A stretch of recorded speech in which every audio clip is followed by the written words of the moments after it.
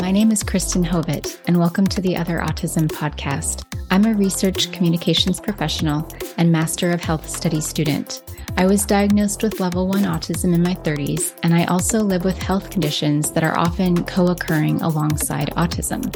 The Other Autism is a place to explore late diagnosed autism, discuss the latest in autism research, help dispel myths and stereotypes about autism and autistic people, and more. If you're autistic or wondering if you might be, I'm hoping this podcast helps you to feel more informed and less alone.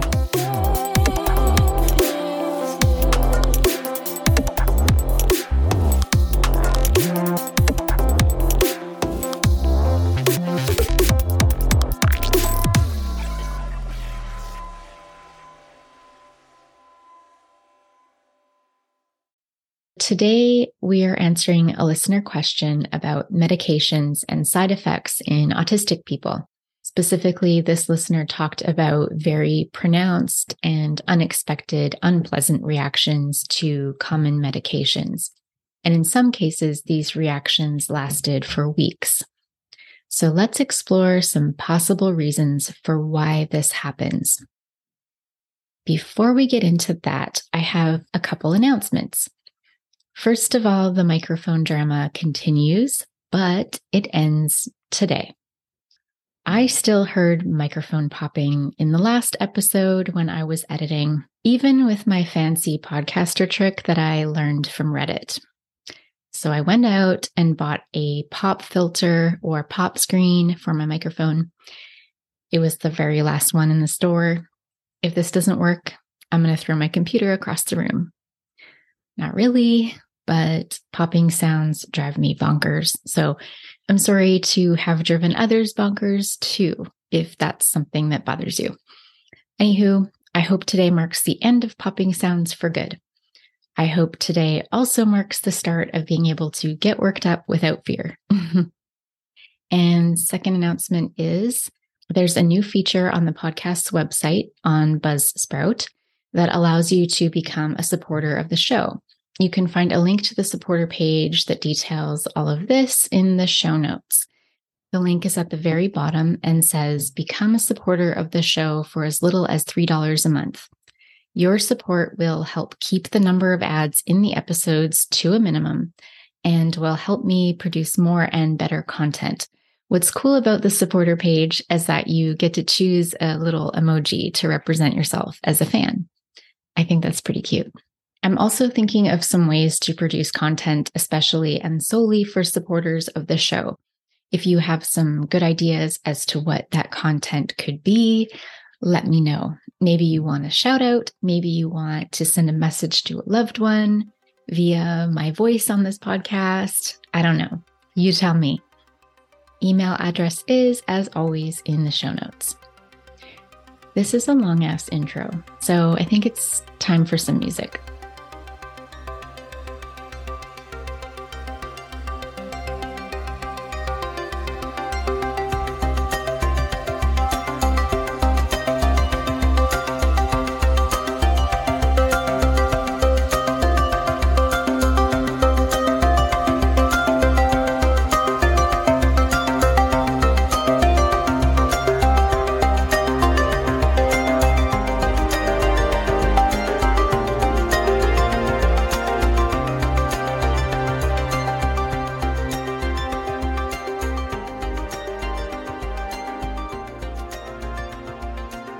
I'm excited to talk today about autism and pharmacogenomics. In simple terms, we're talking about drug metabolism and the fact that many autistic people have adverse or unexpected reactions to medications. I'm going to use the word drug in this episode. It's a common term in medical research. I'm referring to prescription medications, not street drugs. In some sections, I'm also referring to over-the-counter medications. So these adverse or unexpected drug reactions can include either reacting to even small doses of certain medications or having zero reactions or responses to large doses of other medications. And of course, everything else in between those two extremes. Anecdotally, these types of adverse reactions are well known, although it's hard to find good, solid research on this. And specifically, I'm talking about within the autism community. Pharmacogenomics is the word for the field of study that looks at how a person's genetics affect how they respond to or metabolize medications. The term pharmacogenomics is sometimes used interchangeably with pharmacogenetics. I love how the National Institute for General Medical Sciences website discusses pharmacogenomics. They give the example of how genes determine our hair and eye color. Well, our genes also determine how we process or metabolize medication.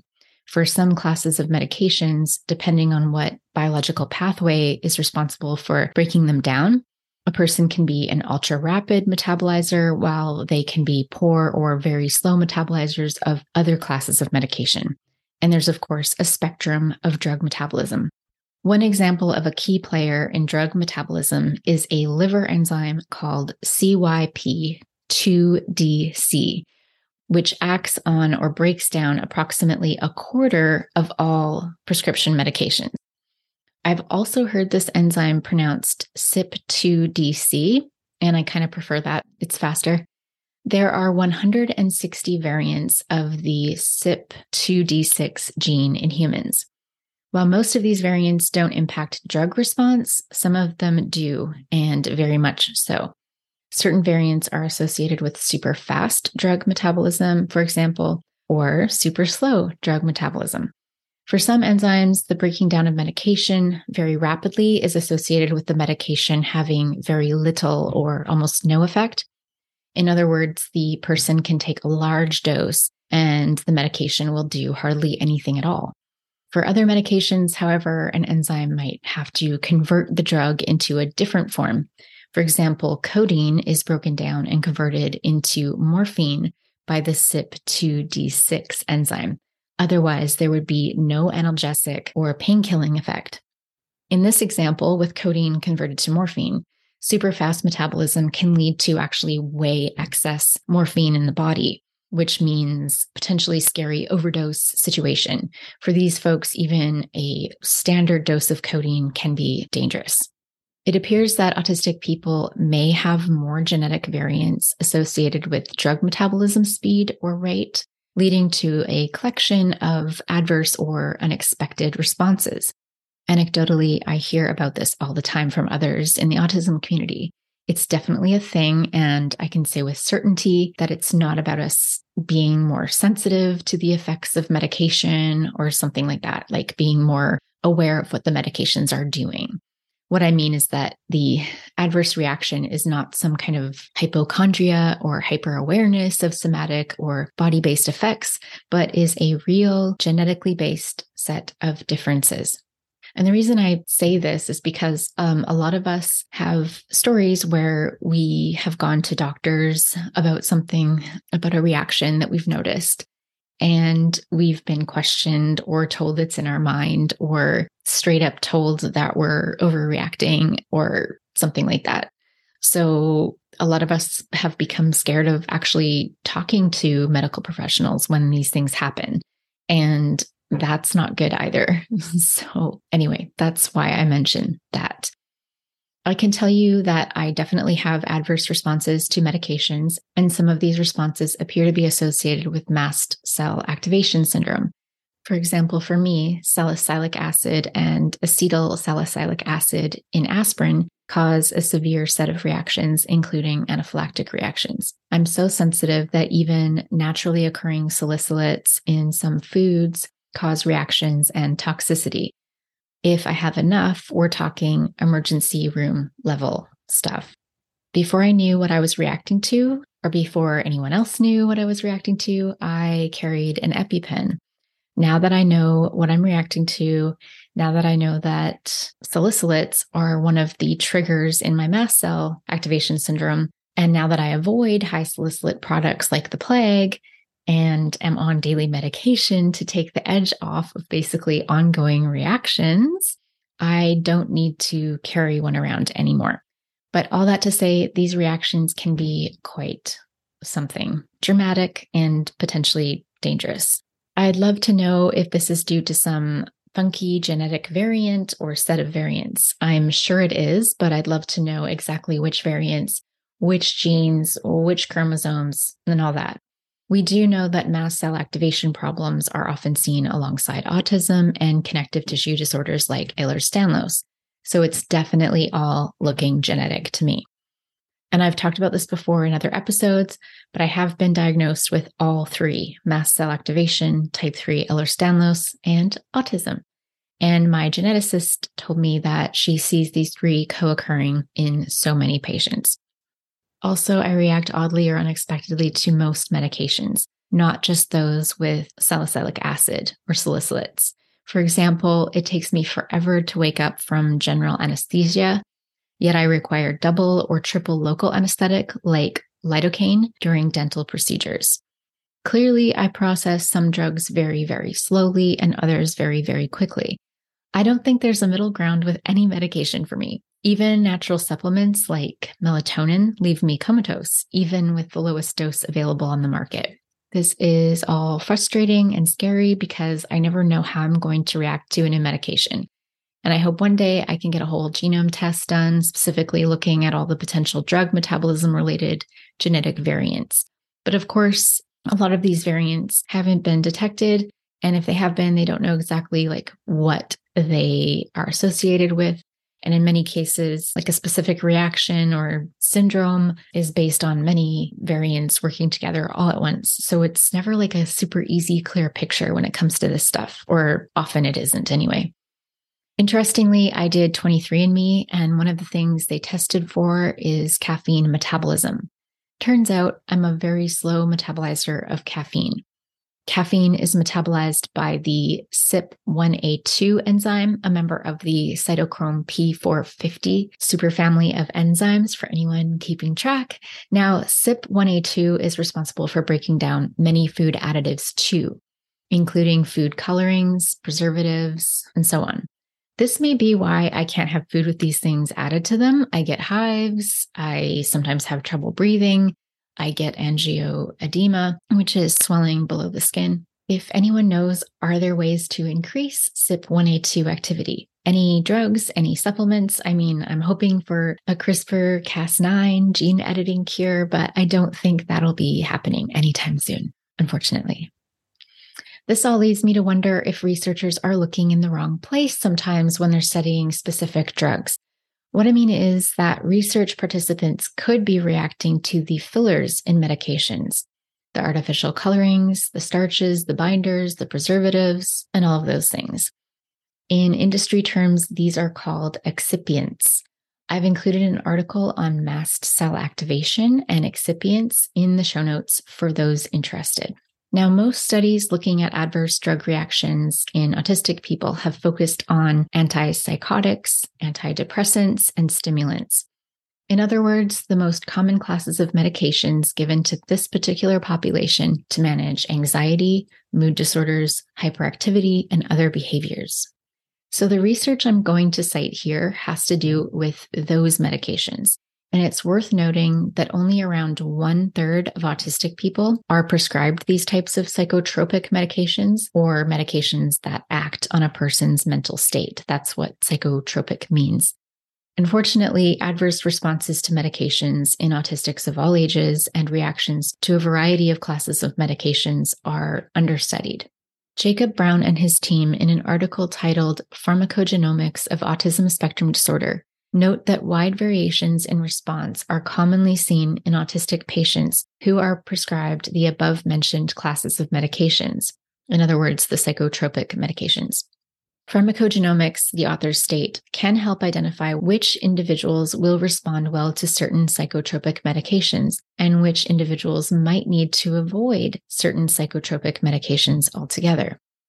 Pharmacogenomics can also help determine dosing and titration, which refers to dose adjustments over time. That said, I think they were talking about in the future.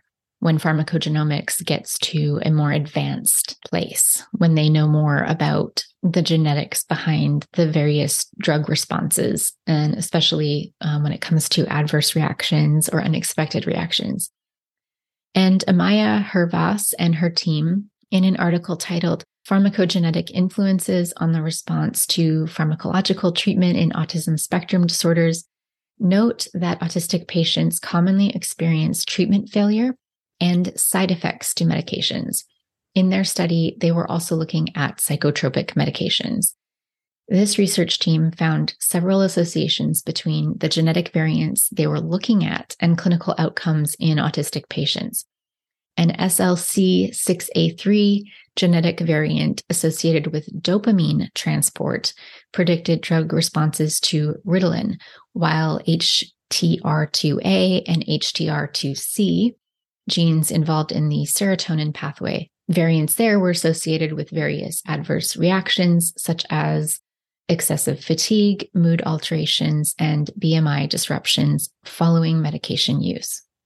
And side note, I recall reading research papers detailing the known differences in dopamine and serotonin signaling in autistic people compared to non-autistic people, at least at the population level. So that might be definitely something interesting there.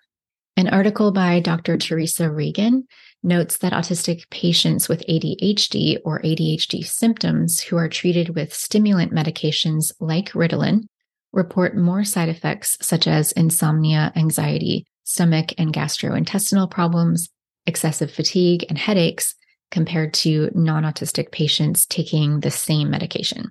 So what's clear in all this, at least in my interpretation, is there's definite genetic factors at play in how autistic people metabolize medications. While genetics play a role in how anyone, autistic or not, metabolizes medication, it appears that autistic people may have more genetic variants underlying adverse or unexpected responses to medications. More research is needed to really look into this topic and lead to helpful and actionable results for the autism community. Before wrapping up, I wanted to say that in the last episode, I put out a call for diagnosis stories, specifically stories of late diagnosis in adulthood. And I've heard from a handful of people. I want to thank you all so far for getting in touch with me, and have got a couple lined up so far and a couple more I'm waiting to hear back. So excited about that. I offered a Zoom call that would be recorded and potentially played on a future episode, but I know that not everyone is comfortable hopping on a Zoom call with a stranger. So if you'd prefer, please email me your diagnosis story. Let me know what name you want to go by, and I may read it in an upcoming episode. Stay tuned for some bloopers, which are just really quick little clips that I've pulled from the recording. Basically me responding to sounds coming from my neighbors. Well, that's all I have for you today.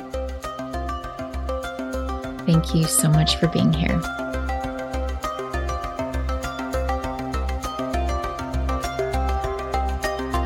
Until next time.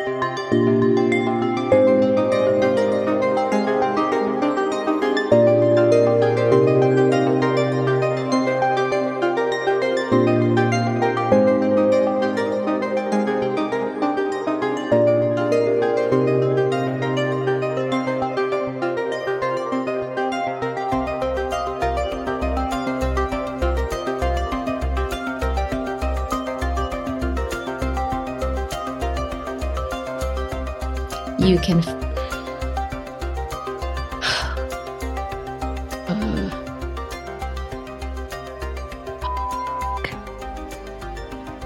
so loud. Oh my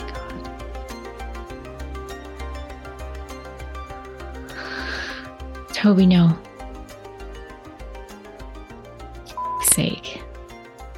Seriously. Oh my God. Whatever.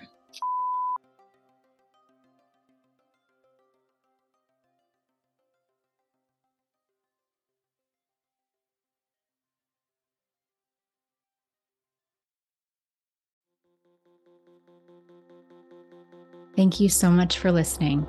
If you enjoyed this podcast, I invite you to leave a review and share this episode with a loved one. If you'd like to submit a question, please send in an email. You can find the email address and more in the show notes.